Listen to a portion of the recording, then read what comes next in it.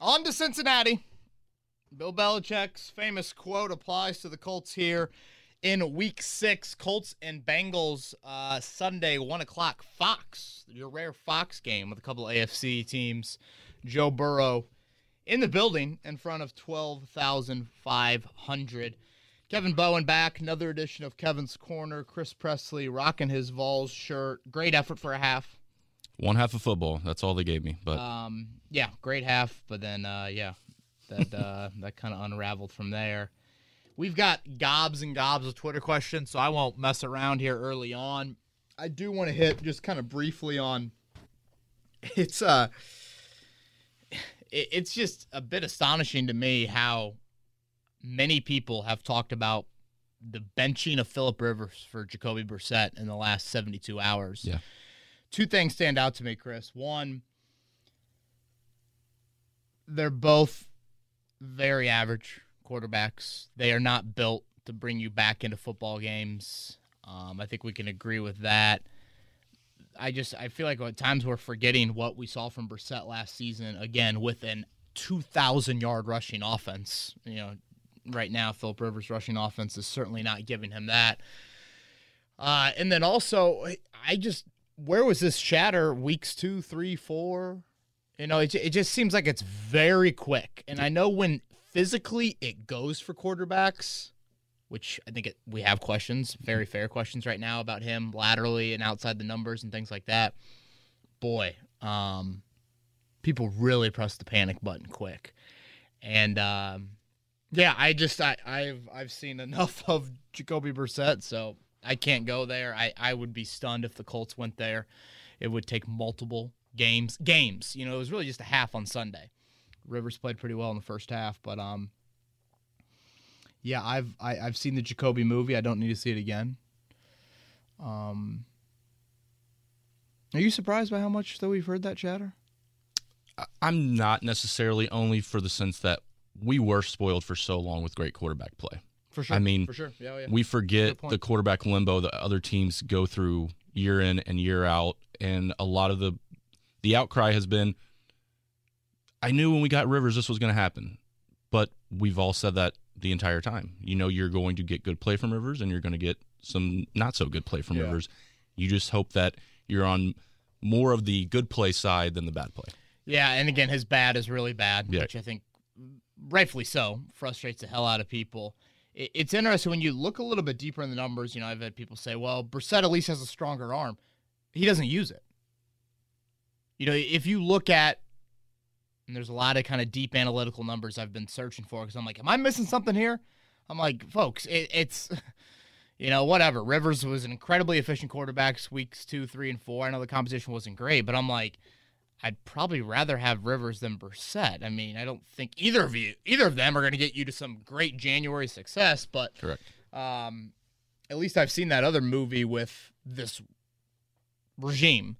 You haven't seen Rivers necessarily with an elite rushing attack, and I would say an offensive line that has underperformed based off their standards. But basically, there's a stat of average completed yards through the air, which, again, is a vertical passing stat. And through 5 games, Rivers is better than Brissett in that area. So, again, Brissett has the better arm, more velocity, whatever you want to call it, but he's not using it. Like, he didn't use it. So, that it is a head-scratcher to me.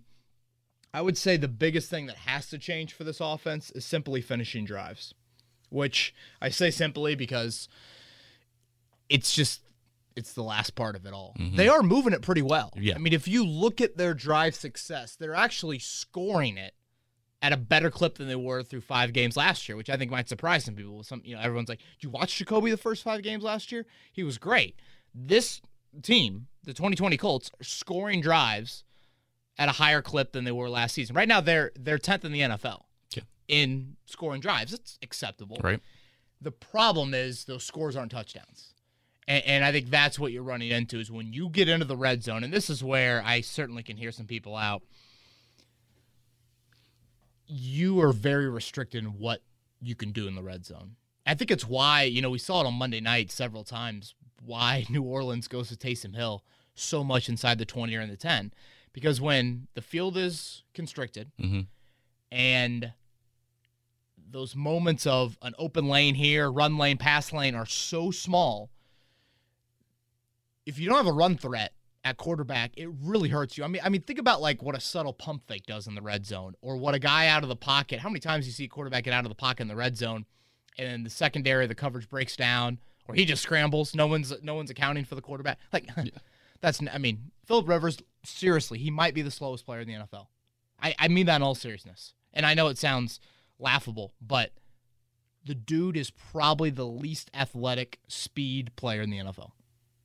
He can't move. Yeah. He cannot move. And I think in the red zone, you just get so exposed with that, because if it's not that first or second read, he's not moving in the pocket one way or the other to really all of a sudden move the defense. So I would say that is an issue, and it's honestly why I asked Frank Reich today, as crazy of a question as it sounded when I said it out loud. I go, have you thought about Jacoby back in the red zone package? I know it didn't work out week 1, and I know Jacoby's not a great athlete by any means, but he certainly can move better than Brissett.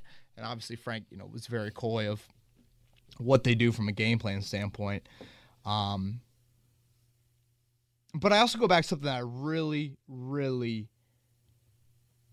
I wrote this right after the Rivers signing, that the pressure on your O-line group and your wideout group has just increased significantly. Yes. Because you have a quarterback that wants to get it out quick, which means what? Your wideout's got to beat press coverage. Mm-hmm. Your O-line's got to be elite because he can't hold on to it very long and extend plays. And I would say both those groups, and obviously it's not just pass protection for the O-line, which outside of Sunday, they've been pretty good. It's obviously run game. You have to give him a very supported run game so Jonathan Taylor isn't seeing the amount of 8-man boxes that he's seeing right now. But this wideout group and tight end group is not creating enough separation. It's the analytical numbers. There is a stat called separation. Mm-hmm. Simply, again, your average route, how many yards are you separating? The Colts don't have a single player, Chris, in the top 100 of the NFL. 100. Last year, they had 4. Like in the top 50. Hilton, Pascal, Ebron even, Doyle. Yeah. There was an ability there to provide some opportunities in the passing game. This group currently is not doing that. What do you think that is? Why? Well, I think the injuries to Campbell and Pittman are huge. Yes. Campbell especially. And is it another year older and another year of injuries for Hilton and Doyle? Is it, Ebron, as much as we say he could get open, it was just catching the ball was Ebron's biggest issue. So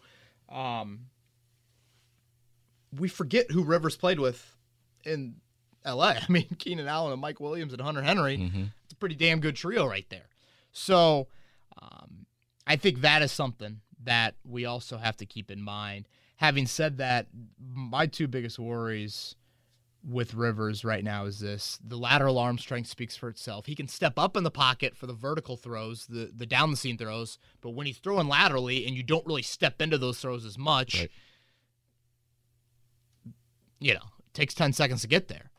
What is his arm strength going to look like in 2 months when he's got 25 more hits on him and the weather's even worse, and there's just natural injuries? And then secondly, his decision-making has been freaking terrible on some of those picks. I mean, I went back and watched that pick on Monday, the pick 6, and tweeted it out. Literally, what was he? Patrick Mahomes and Aaron Rodgers could have a kid. Somehow, it's 2020, weird things happen, you never know. They could have a kid, a son. That dude ain't completing that ball. No one is completing that ball. That had no chance. And one thing that I think I said on the podcast after watching Rivers in training camp, he doesn't throw it away often. He did say that, yeah. And the checkdowns to all the running backs has been a great outlet, was a great outlet in training camp and was in week 1. They haven't been as abundant since then. Those tight ends haven't been, like, those are kind of his throwaways. That, to me, I mean, that should have been a throwaway. Right. And I don't know if he thought I was throwing it at Hilton's feet, but that was just a layup pick 6, man. So when him mentally decision-making wise it starts to go, holy shit. I mean, it's – so, look, the Colts are not in a good quarterback situation right now. They cannot come back and win football games, multi-score games. You've got to stay ahead of things. Mm-hmm. The Rivers you saw week 2, 3, 4, you were ahead of it. You were ahead of it defensively. You did enough offensively. So I think for the only way this changes, the run game's got to get going. Your defense has to continue to play at the level we've seen more than the other level this season, which will be difficult because the schedule is going to toughen up. Mm-hmm. But, man, this is flat out. This is a team that, when people are saying, oh, Rivers can be a top 5, top 10 quarterback with this offense, I'm like, whoa. He had some skill out there with the Chargers last year. Like, this is going to be you've improved it, but you haven't improved it that much. And that's reality. And that's what you're going to have to live with. So, I don't think Rivers or Brissett under center, man, I just don't see this team right now winning a game in the month of January. Mm-hmm. No, that's very fair. So we'll see. I mean, it's going to be, big game. Big game just for, his psyche, his confidence and whatnot. And, yeah, physically, you feel like he's walking up 17 or 18 right now. Yeah. And it happens. Father Time wins, man. And that's where, and I know we'll get into some of this with the Twitter questions, Frank's comments, which I know he definitely came back on Monday and, admitted, okay, my comments after the game on Sunday were dramatic and overdone and, he did not play whatever. And this is me talking. He did not play great football. But then when he ends it with the whole, he's a Hall of Famer, he'll bounce back. I have so much belief in him. This is where we're at with the Vinatieri stuff from last year, Chris, of you can't just hand me this guy's resume and says that applies 100% to 2020. Yeah. The NFL, more than any other sport, physically, guys deteriorate. It's just life, man. It's life in general, not to mention in the NFL. Yeah. And we're talking kicker and quarterback, two positions you would think longevity, can be sustainable. But, Frank Gore isn't the same running back he was a decade ago. Like, it's just – so when I hear that, I'm like, boy, that cannot cloud your decision-making. You can't sit here and be like, the Philip Rivers that I coached in 2013, 14, and 15 is the same Philip Rivers now. If you go down that slope, you're going to get what you asked for. Yeah, right. And that's right now. If what the Rivers we saw on Sunday, if you continue to put them in those situations, you're going to get more of that. Mm-hmm. And this is more, I think it's a lot of, it's a lot of ripping of Rivers, but it's also a bit of, deservedly so, ripping of Ballard and Reich for believing that they could provide him the opportunities we saw week 2, week 3, week 4 on an every week basis. That's tough to do, to sustain that. And they thought that they could do that. And so far, when you've played the best team on your schedule, you haven't been able to do that. So, again, we might not see this come up again until November after that Lions game. But still, it'll be the looming cloud over this whole entire 2020 season. Absolutely. All right, Twitter questions. Let's jump into them. What do you say? Yes. This one's from Clayton. Says, I know Ballard is looking for the right guy to draft because he might only get one shot at drafting a quarterback, but how long is he allowed to keep his job while looking for the guy? He obviously didn't like any of the top quarterbacks in the last draft, and with the defense playing like it is and the lack of offensive production from the quarterback spot, it seems like it's almost a now or never in a quarterback class that I don't think has the depth that 2019 did. Yeah, this is a really good question, Clayton. It will come down to that. Just thinking out loud, I think the leash is pretty long from Jim Irsay with Chris Ballard. I would think he's going to get at least, I would probably say 2 drafts. I'd be very surprised if, I don't know, maybe the wheels would fall off and Ballard, would be gone. But I would think he's going to get 2 drafts. But in my opinion, I don't know how you look at your current quarterback situation and think something significant shouldn't happen in April. Good news, Ed Dodds is watching Trey Lance. I mean, seriously, that shows you the Colts are paying attention and know full well what the long-term view looks like at that position. But, it goes back to his first press conference here, and, it's not about one guy and this and that, and it's like, I get it, that sounds good, and you do need to build a nice roster around that quarterback, but look at your record with luck and without luck in this regime. It's been about one guy. Right. So that to me would say, here's my feet to the fire. You got to do something in April. This question's from Madison. How good is Grover Stewart really? Says, I think he flies so far under the radar that we don't realize how good he is, especially against the run, until he is out of the game. Yeah, it's a great point, Madison. I would totally agree with that. We talked about it, Chris, when we were saying kind of breakout players, Kamoko Ture, Paris Campbell, obviously health dependent. Unique body types is a phrase that I use often. That's Grover. He is a very unique body type for that D line. If you literally go out to practice, he stands out. I mean, obviously Buckner stands out because he's freaking huge, but Grover is literally the only 6'4", 320-pounder, 310-pounder. I think he's lost a little bit of weight, but still, I mean, he is a wide body compared to the rest of that group. So he deserves a second contract next spring without a doubt. And really, of that 2017 draft class, there's a lot of misses, in that draft. He is certainly not one of them. Right. An absolute hit for sure, solid double, whatever you want to call it for your baseball analogy, out of Albany State, a very small school. You knew there was going to be some time to develop him, and he's really shown up the last 2 years. Colts have been great. Outside of special teams, Chris, run defense, by far the best aspect of this football team through the first 5 weeks. Yeah. And great on Sunday.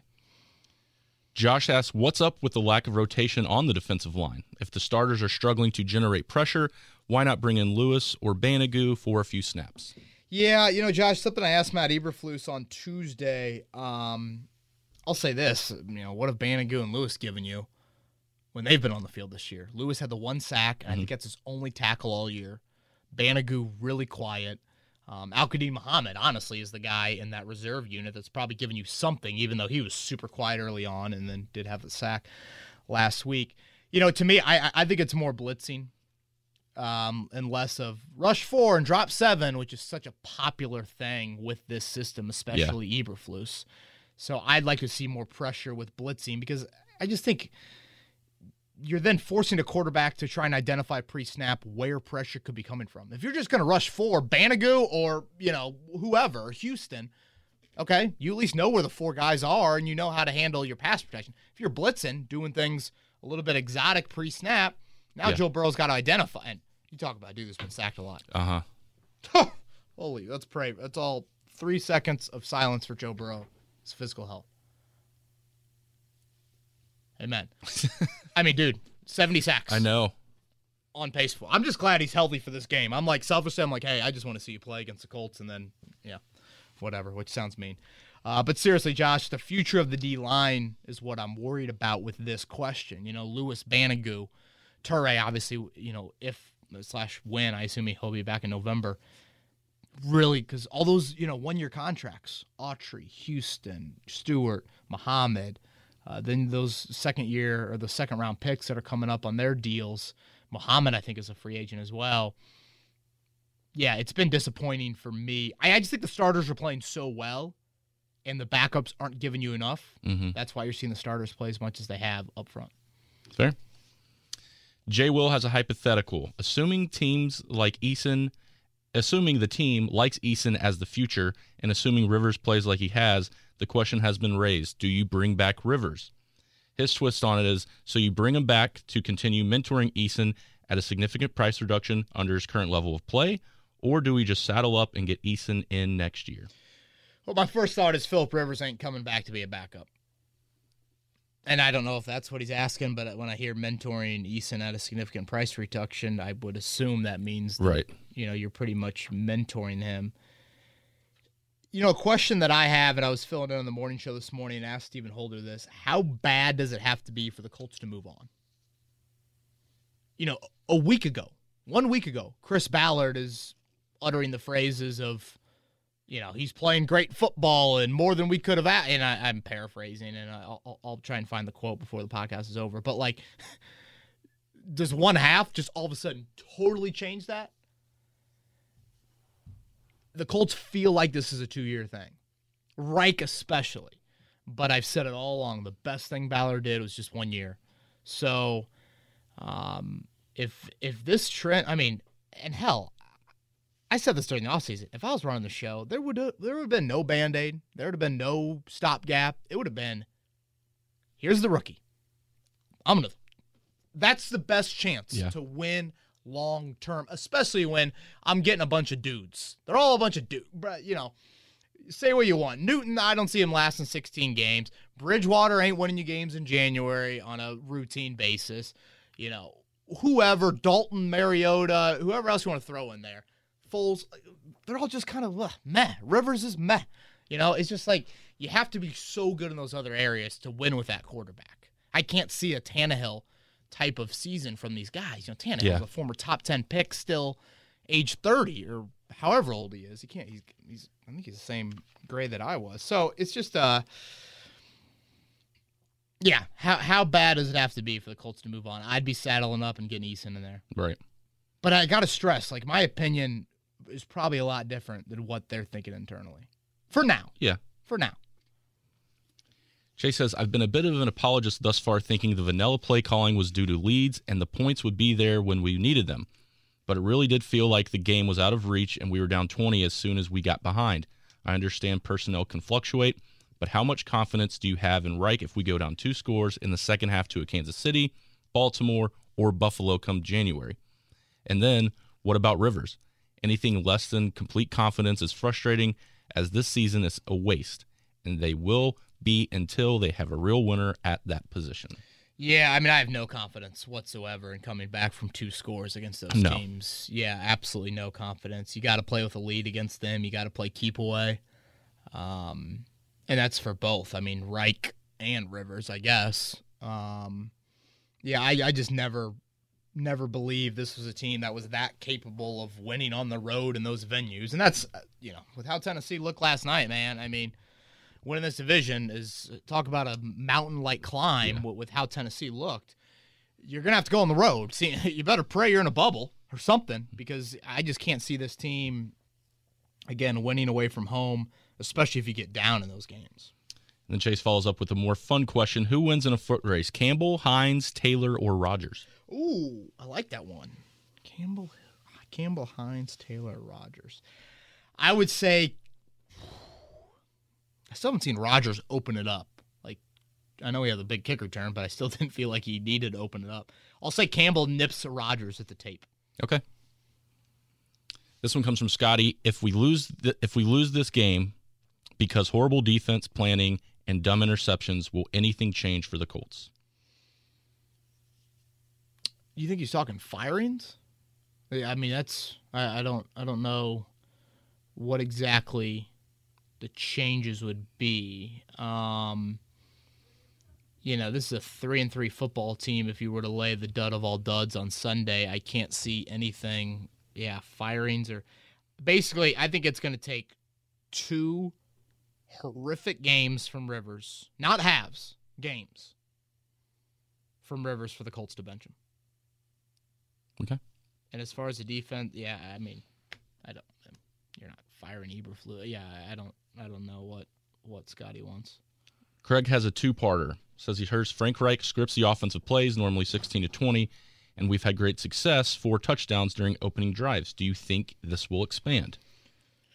Yeah, I mean, yes, you know, everyone scripts the first 15 plays of a game. I also think that script can go out the window pretty quickly. Like, oh yeah, we're gonna get 4 yards in this play, 6 yards in this play. Oh shit, did the script have a holding penalty in there? Did the script have a pass interference penalty that just got me 30 yards? Like, no, it just, they've had really good success early in games, and I wish I had a better, better reasoning, and they are the same way of why they have had that. Certainly, I think a script, to a degree, it helps. Maybe there's some slight adjustments made after opening drives that teams start to get into. But yeah, it is interesting, Craig. They've had 4 of their 8 touchdowns are on opening drives. And then on the defensive side, Craig feels like the Colts do make great adjustments at half, only giving up 3 points to Cleveland. Is Eberflus that great at the half, and how can we put together a better game plan from the start? You know, this might be harsh, Chris, but I just don't put that much stock in the Colts' second half effort on Sunday in Cleveland. I mean, sure, it kept you in the game, and I'm wrong on this. I know I'm wrong, and I should give more credit. But when you give up 20 and a half, I think Cleveland's mindset changes at halftime. A little bit pedal off the metal there. I mean, Landry had some horrible drops in that second half. Yeah, I mean, Okereke and Walker, I should commend them on the plays that they made there, but it's just, I can't. I mean, great adjustments at the half. You just gave up frickin' 20 in the first half. I would hope there are some adjustments being made. Yeah. And Cleveland obviously is not going to be as aggressive with a multi-score lead like they were. Jacoby's Burner and Jacob both have similar type questions. Who are realistic options for the Colts around the trade deadline, and have you heard anything associated with trades? Well, no, I haven't heard anything this early because we are early. November 3rd is the deadline. I think a bye week will probably be the better evaluator. And this is a question we'll get a lot, and I think a big question is how, when, now are you? Mm-hmm. You know, I think if you are really in this win now mode and you think, I don't think there's a trade out there you can make that all of a sudden would greatly shift my thinking. Because think about this, Chris, too. You're going to have to make a trade before you play another playoff team. You know, Detroit's November 1st. I mean, that's 2 days before the trade deadline. So you're going off of literally. Yeah. I guess we think Cleveland's a playoff team. Chicago, I don't really know what we think. Basically, you've played one playoff team, maybe two. And that's what you're going off of. So I think the NFL trade deadline, unfortunately, is really overblown. It's not like Major League Baseball or even the NBA's deadline. So I still don't think the Colts, I don't know if they've ever made a trade under Ballard at the deadline. I can't think of anything off the top of my head. Me either. So, yeah, I don't want to say that I'm, like, punting on the season by any means, but, like, I just am so protective of draft picks unless I really think it can make a huge difference in the month of January. As is Ballard. Yes, definitely. Yeah, I mean, Ballard for sure. My mindset is probably different than Ballard's, though, even. You know, I think Ballard's is like Ballard definitely wants to keep his picks, but I just think there's a little bit more of an internal belief of the roster, like, we'll get it turned around. Mm-hmm. Mine is more of, I don't think this year's going to reach that goal, so I want everything in the cupboard still. Gotcha.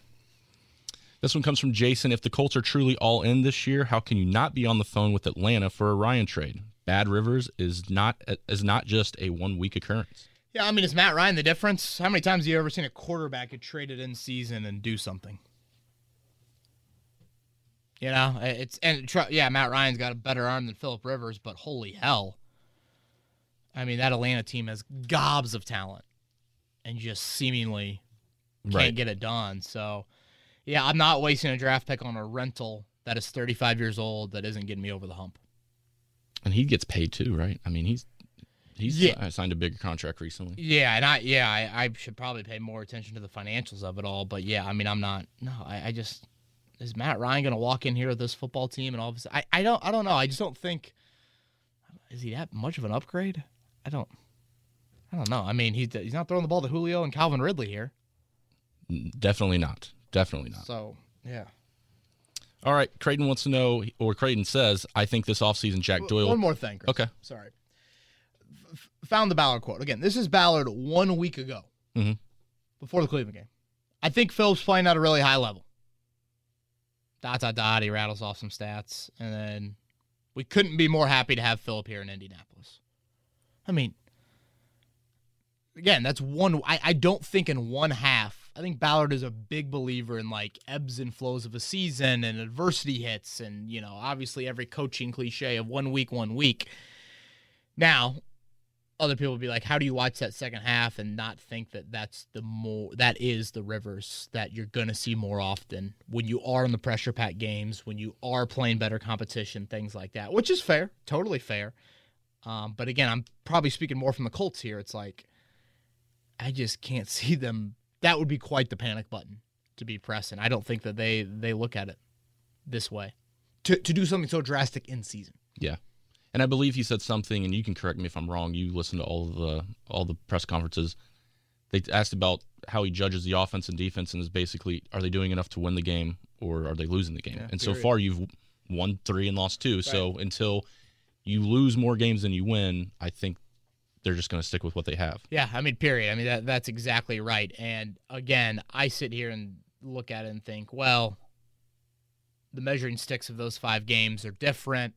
And like you saw a Chicago team bench their quarterback with a 3-0 mark. But yes, I do agree with you in that I think that's how the Colts view it. But yeah, it's just it's weird. I mean, his arm laterally, man, it's ugly.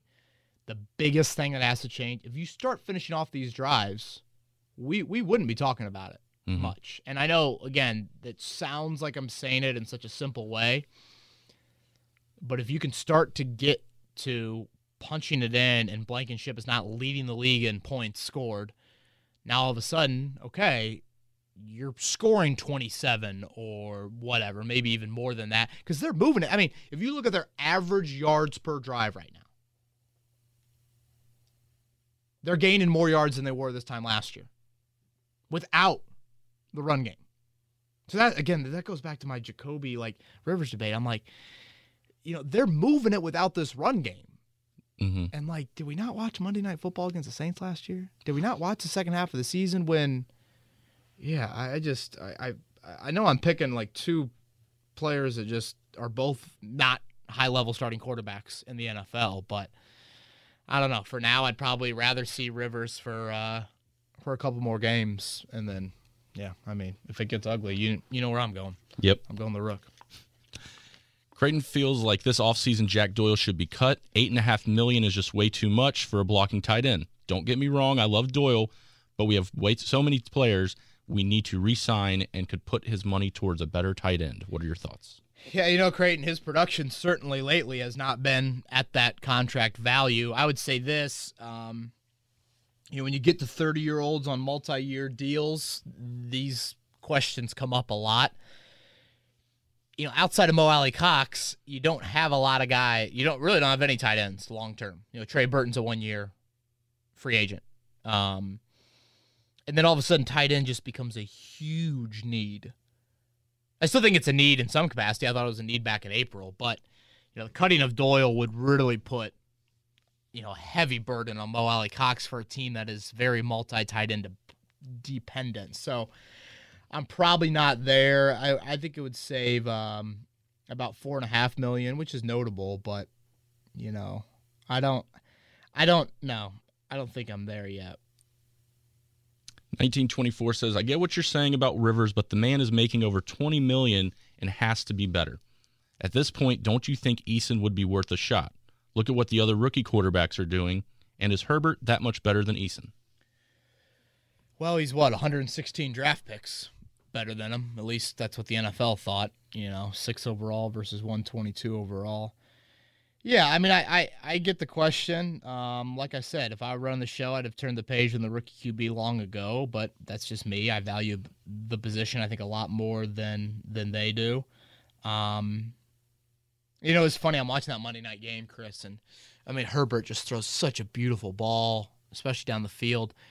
And it got me thinking back to Frank's comment after the draft of saying, Eason feels like the best arm talent in the draft. Obviously, Herbert in that draft. Mm-hmm. And, I mean, certainly, we've talked about Eason, and if people really want to inject themselves with Jacob Eason stuff, go back to that podcast we did right after the draft, really, maybe springtime, about just kind of a film breakdown on Jacob Eason that's somewhere in the archives. So, yeah, I mean, when you see that arm talent, it's eye-popping. And, yeah, I mean, the whole $25 million, when you look at that number, Chris, I think it ranks 14th or 15th in the NFL for quarterback money on an annual basis. And, you look at Rivers' numbers right now, near the bottom in touchdowns, near the bottom in picks.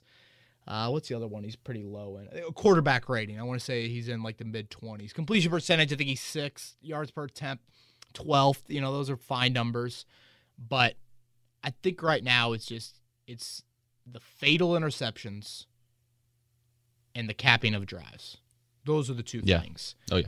And if you correct that, the $25 million, people look at the whole Newton thing and they're like, oh my gosh, he's doing this at that price tag and Rivers is doing this at it. So I get why it bothers people. Yeah, and that's very fair. He definitely has not played like the 14th best quarterback in the NFL this season, or wherever that contract value would slot. Roop wants to talk about the future quarterback play as well, and potentially Sam Darnold. Do you think Frank Reich, who is a quarterback guru, could reverse what Adam Gase has done to Darnold here with the Colts? Yeah, Roop, I'm probably the wrong guy to ask because I just remember watching Darnold play at Notre Dame a few years ago, and he looked as good as Rivers in the second half on Sunday. So I'll admit I'm a bit biased. And like Chris, you have this Tannehill example, which is fascinating, that he's resurrected his career so well. But I just don't think that's the norm. And I would rather take a chance with my own identification of a draft player, the guy that is only going to know one NFL system, one NFL culture, one whatever. Darnold has some characteristics that are intriguing. Mm-hmm. I think it's a fascinating case study to see when the Jets draft number 1 overall or wherever they end up, probably number 1 overall. Where he goes, assuming that they obviously take Lawrence 1, but still, it's it's a whole scar tissue, man. I just can't get that out of my head. Zach has listened to this podcast for quite some time. Never asked his Twitter question, but this weekend he was so irked that he finally had to ask one. Oh, boy. Here we go. Thank you, Zach. I think thank you. Why is Hines making fair catch inside our own 10? I love watching Hines play, but instead of making the fair catch, let the ball bounce and hopefully get out of there with a touchback. The yardage could have gotten much worse from where he made the catches. One of them cost us 2 points. That was bad. Mm-hmm. Yeah, I talked to Bubba Ventrone, special teams coordinator, on Tuesday, and really wanted to talk to him about how great the blocking was in that kick return by Rodgers, but then I'm like, I've also got to ask you about Nyheim. And basically, they have a rule, kind of 8-yard line is their rule, and that if the gunners get behind you, then maybe you field it at the 7 or the 6. Maybe. Probably more so 7. But at that point, you're probably just taking a chance. The ball's going to bounce in the end zone. And, I mean, what's the difference between the 2-yard line and the 5-yard line? Something like that. So that was a mistake by Hines. Bubba made it pretty clear that he's been pretty reliable and is such a good pro. I don't think he will do that again and whatever. Because remember, he hasn't been a punt returner for that long. Mm-hmm. I know he did it late last year, but still, it's relatively new. Honestly, Chris, I'd have to go back and watch it, but I would say just if you're going to field it at the 5, 4, try and run with it. I mean, if you get 5 yards in that situation, it opens up your playbook much more. Like, if you're going to be crazy enough to field the damn thing, at least try and run and do something. So, I don't know. I'd have to go back and look at it. But, yeah, that was just a terrible mistake that was compounded by a terrible play call. For me, that was the shocking point. Hines is normally a very, very smart player. I felt like once he made that catch, he was probably on the sideline like, dang it, I really shouldn't have caught that. Right. And then the next time out, I felt like he had trouble tracking the ball. Yeah, Like, oh my God, he's going to do it again. Yeah. I do remember that. He's not the most clean. Chester Rogers was a bit more of a smooth punt returner in terms of fielding it, catching it. This goes back to, I don't know, Tyler asked us, weeks ago about I'd rather have a trustworthy guy. It's like, I watched Notre Dame on Saturday, and they got Lawrence Keys back there, and he muffs it, and then they got a walk-on that they put out there. It's just such a kind of like stereotypical college thing of, here's our trustworthy guy that'll put his hand up and fair catch it all game long, and yeah, that's where you're at. But yeah, I can't. My head shakes at a lot of things from Sunday, Chris. It really shakes at the decision of that play call that led to a safety, and then the pick 6 by Rivers. Yeah. It was I've got Cleveland minus 4.5. That was the decision. I mean, it was like, what? Wait, what? It's Wednesday. I got to move on, but I mean, you can't fully move on. Right. Matt's been thinking, Kevin, do you find it kind of shocking that the Colts, who just signed a 38-year-old Rivers, didn't think there was a need to draft a quarterback high, but a team like Green Bay, who has a guy who's won a Super Bowl and an MVP, did draft someone in the first round? Yeah, I mean, it's interesting. It's funny how teams operate. Chris, I always think back to the story of the Saints getting ready to draft Patrick Mahomes in 2017, and then boom, here comes Kansas City trading up. And now New Orleans is getting Marshawn Lattimore. Mm-hmm. And it's like, I mean, think about that. You got Drew Brees, 2017. I mean, that's MVP type of Drew Brees. And yet, how long are you going to wait on this Mahomes kid? And what, you imagine their reaction? I mean, the Saints go from taking a backup quarterback for multiple years to drafting a corner that's probably their best or second best defensive player right now. So it's crazy how the draft just dictates so much. It can change in such an instance when you have no idea how it's going to be. But yeah, man, I mean, Aaron Rodgers, that is a pissed off individual right now. All right, this one comes from AJ. Says, this was a loss that coming out felt more encouraging than disappointing. Our offense was what we believed it to be, but our defense showed a lot of grit. Even though they struggled in the first half, he feels like they dominated the second half. Eberflus made some really good adjustments. Considering how bland this defense has been the last 2 years, it's awesome to see how aggressive we were in the second half. I believe Buckner has been nearly everything we wanted him to be. The defensive line's attitude has completely changed, and you can tell that Buckner has made everyone around him better. This defense just seems to have a whole new swagger to it. Yeah, AJ, I hope you continue to listen after I say this, but I couldn't disagree more with this. This was a loss that coming out of it felt more encouraging than disappointing. I'm sorry. I thought it was the best test of the year, and you failed miserably. Defensively in the first half and certainly offensively in the second. I go back to the adjustments, after giving up 20 points in one half, and you would hope. So yeah, I can't go there. Buckner has been nearly everything we wanted him to be. I would say that is really well put, though. I still want a little more. Mm-hmm. I still want the individual production. I think it's a sack and a half and 2 tackles for loss through 5 weeks. And I know, and I said this earlier today on our morning show, and I had some people pushing back on it.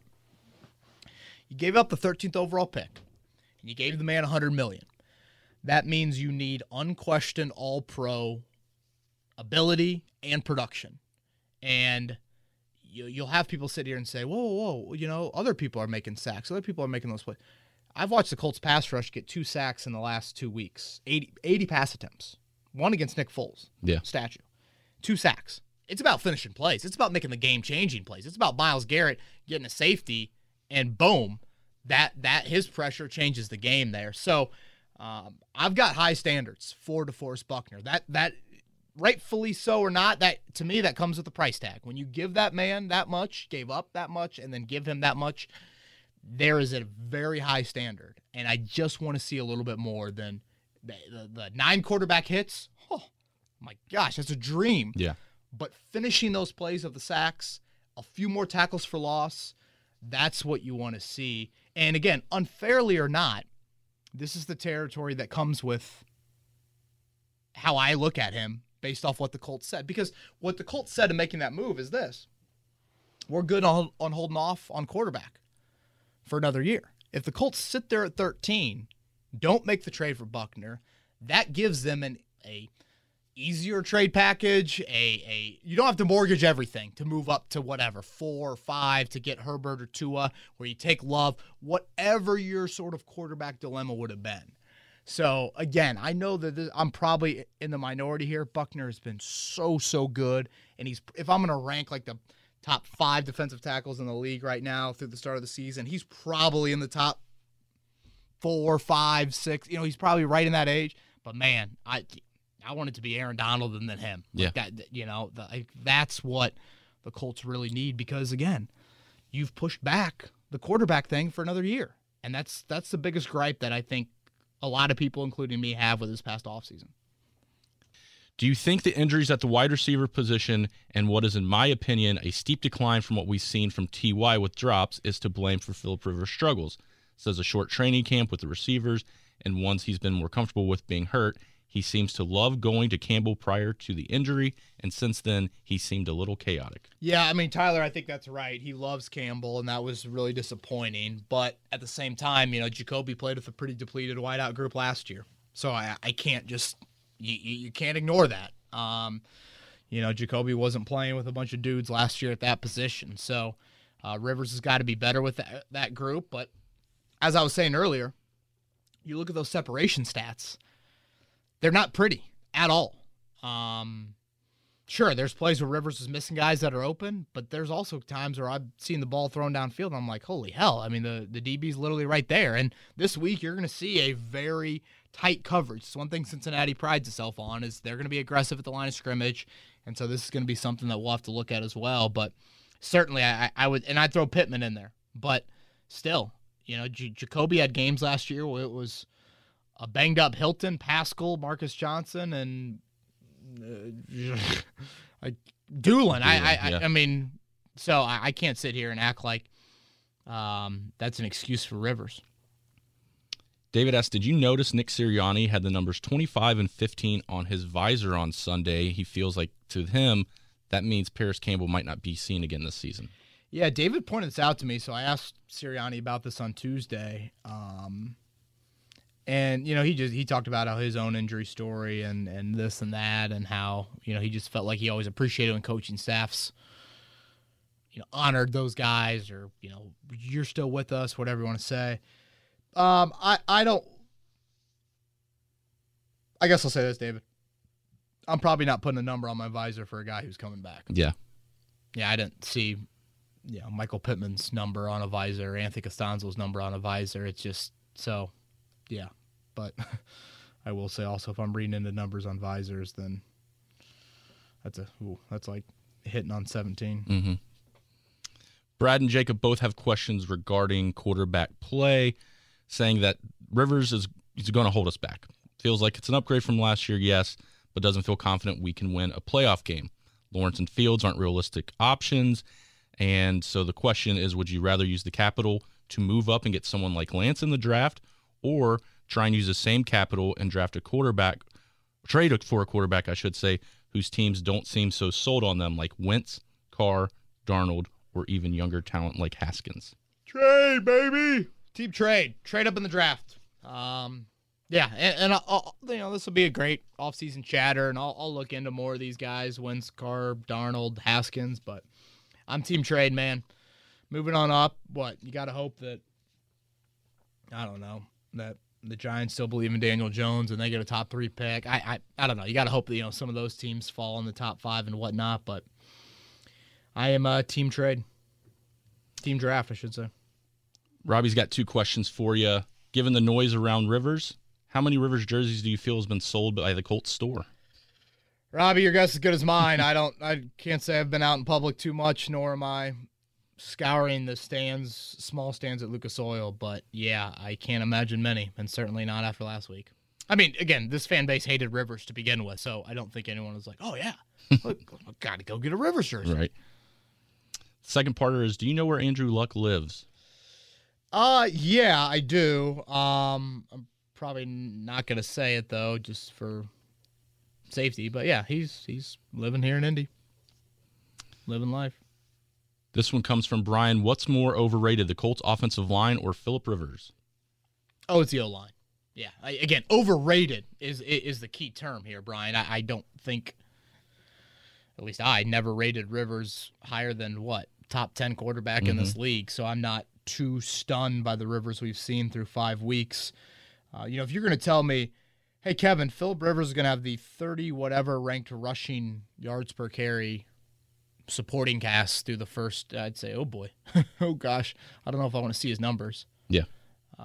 But the O-line, I mean, everyone ranks them top 2, 3, whatever you want to say in the NFL, and they have been overrated. So, yeah, I think there's been more of a drop, I guess, from where the O-line expectations are to, the reality of where they've been this season. And again, it goes back to what I talked about earlier. When you signed Rivers, you put even more of a burden on that O-line and your wideout group to take a step up. Wideout group take a step up. O-line group to be as dominant as they were at times last season, if not more. And they haven't done that. Matt's got a 2-parter for you, but first wants to say he appreciates the content and hopes the new family is well. Thank you, Matt. Same to you. Same to all our listeners. Says the poor coverage mistakes from the D in the first half, though corrected in the second. Hines' error, Rivers' offense, and the subsequent play due to injuries. The transparent admission and guilt shtick of Reich's play calling is wearing thin on me. It seems like we tend to overlook mistaken calls like that of Rivers' safety throw on the 5-yard line because he's transparent about them, and thus the barometer on how good this team can be becomes truly murky. Why do you think there's so much overthinking from someone who is so good offensively minded? Yeah, it's funny, Chris. It's like when the really creative plays work, it's unbelievable design, total outsmart. Just, man, that's a genius calling plays. And then when they don't work, it's this. Mm-hmm. Why is he getting so cute? Why? It's such a fine line with it. Sunday's a perfect example. I've ripped that safety call and why you make that call, and then you see the 4th and 2 where it's, Hilton in motion before the snap, and it's a shovel option to Burton, and it's a, Taylor's running pretty much free after a great block from Pascal for the touchdown. Like, if for some reason Ryan Kelly snaps that ball and hits Hilton and the play's dead, people will be like, why the hell is Hilton coming in motion? Why are you trying to get so cute with it? You have the best O-line in football, just run it up the gut. Yeah. That's what people would say. So, one thing I'd probably push back on is, what's he say here? Reich safety on the 5-yard line because he's transparent about it. I appreciate Frank Reich's transparency on things, but I'm still going to critique him if he's, literally handing me the playbook, or if he's not going to say one word. Like, it's my job to, again, critically evaluate. So That has no bearing on it for me. Here's the second part. It says, I was waiting for another week 1-like performance to come to this conclusion, but Rivers ain't it. Brissett isn't the move either, and I'm tired of being pretenders. How many more performances like Sunday's do we need to see until Ballard and his own transparent self admits that this was the wrong move? Again, I really think it's going to take 2 more horrific games. 60-minute football. Yeah, I feel like people at times are acting like he's Nathan Peterman, Rivers. Like it's not. Folks, the dude was leading the league in completion percentage 2 weeks ago. Like, it's not been that bad. Like, to the point where you bench him, no questions asked.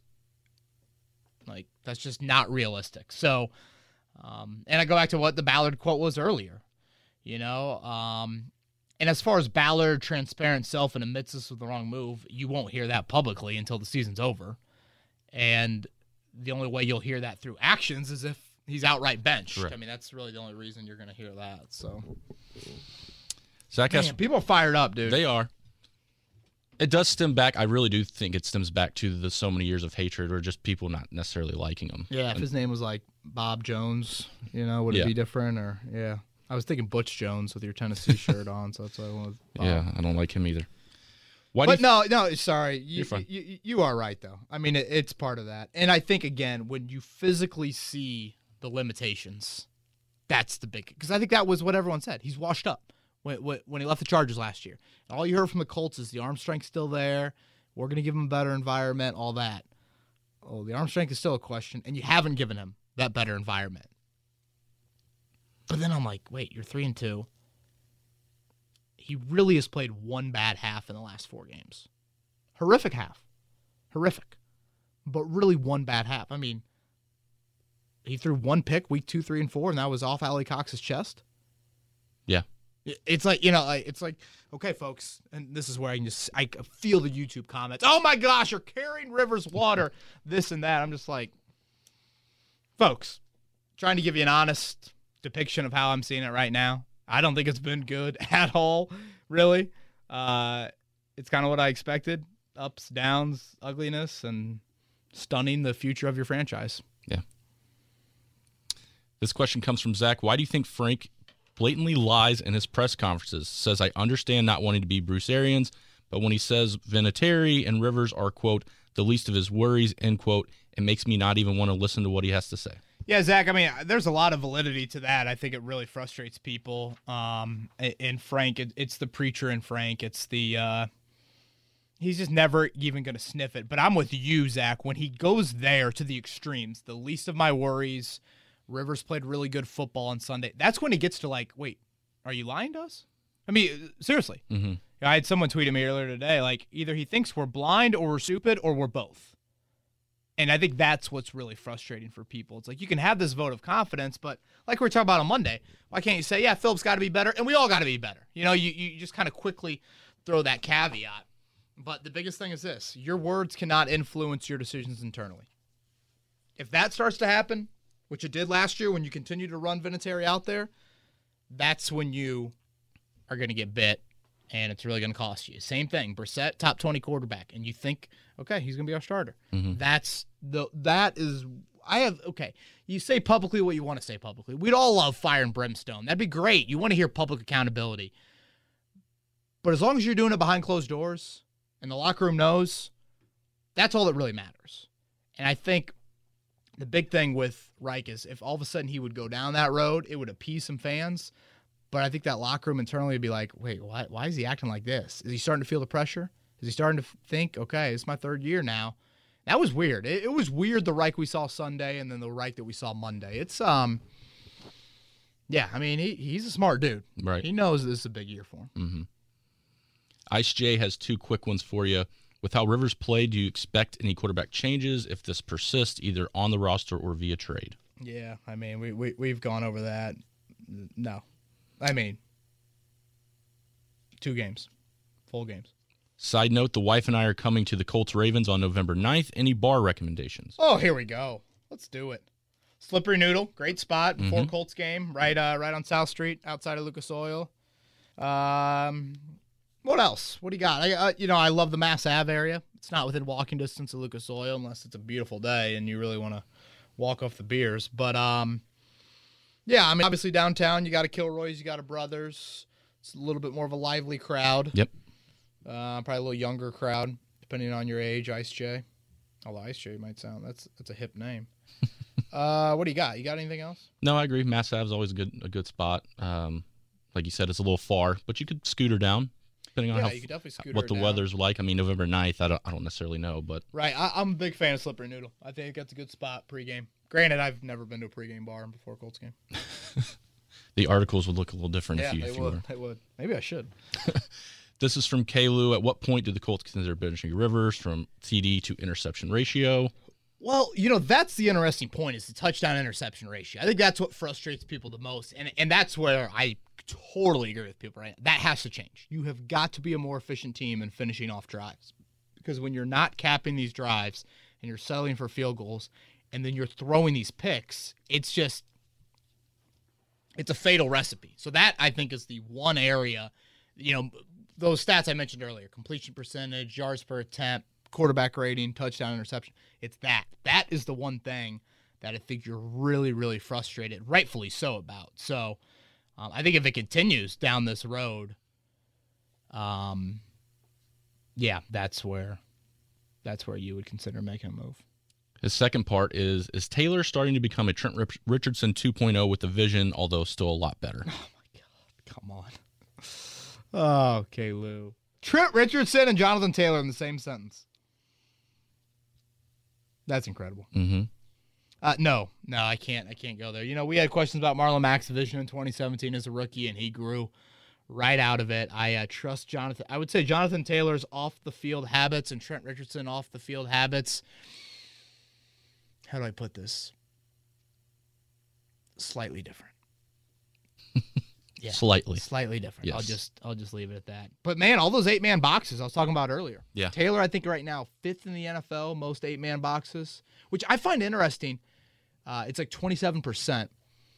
Of course, a lot of 4-minute offense in there. Obvious rushing situations. Last year, Mack was like, hell, he might have been like 40th in the NFL. 8-man boxes, only 12% of the time. I'm thinking to myself, boy, the Colts didn't throw it vertically last year. Mm-hmm.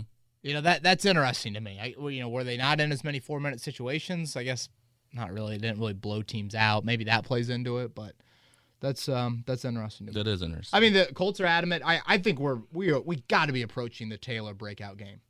Anthony Costanzo back at practice today. That's big. Got to think it's coming. Couple more left here for Twitter questions. Conroy and Sincere want to talk about Jacob Eason. With all that seems to be going on with Colts Nation clamoring for him, do you think the Colts will give the kid a shot at some point this year, even if there's no injuries to that position? I really would be surprised. Obviously I want to see it, but Chris, turning to Eason basically says, Phillip Rivers, you need to retire, and we've punted on the 2020 season. That's an in-season change to that move would indicate that. So you're a 3-2 football team. You're probably going to be 5-2. So record-wise, to get to the point where you're going to they are not punting until they're eliminated from the playoffs. If you're 5-2, you're not going to be eliminated from the playoffs. Hell, maybe throughout the entire year. I mean, 7 teams make the playoffs. You got to think an 8-8 team is going to sneak in there. So, yeah, I cannot see it happening. I feel like at times we've forgotten that this team is 3-2. And in a 7-team AFC playoff picture, you're going to hold on for dear life and pray that you're somehow playing indoors and you get a lead and your defense plays well and Rivers throws it to the guys wearing blue or white. Mm-hmm. This question is from Isaac. Is it too much of a stretch to say that we don't have a wide receiver 1? T.Y., Haskell, and Johnson are all playing with less than wide receiver 2 stats. Yeah, I don't. Boy, that's. I think that's a fair statement, to be honest. On pace for 60 catches, 700 yards, I wrote today in my article on Hilton. So that's not wideout number 1. Certainly not what you need. I mean, you need Hilton to get back to his normal self so badly. He needs to get in the end zone this week, man. It's been a year. It's just, boy, you really need him to step up. You don't have any threat, any serious threat. Benji asks, is this coaching staff capable of looking at the roster objectively? Says Rivers has done some good things, but his lack of mobility and arm strength are a serious problem. Yeah, no, Benji, that's that objectively is an interesting word that you state there. There's been some decisions that make you think they don't look at it objectively. But, man, I'll go back to what I said earlier. Lack of mobility and arm strength. I mean, dude, I really think he's the slowest player in the NFL. I do. I feel like he's getting his like cleat out of mud every time he starts to take off. It's just, and then I watched Tannehill last night jump in the air. I'm like, oh my God, he's going to tear his ACL when he lands. Right? I felt like his knee almost buckled when he landed. Gosh. Yeah. I mean, the O-line has got to be so damn good. So damn good with Rivers. Last Twitter question of this podcast comes from Abby, who is wanting to get a new jersey. Here we go. Wants it to be a player who will be with the Colts for a long time and who won't be traded or signed with a different team. Who's the best bet? Was thinking Houston or Leonard?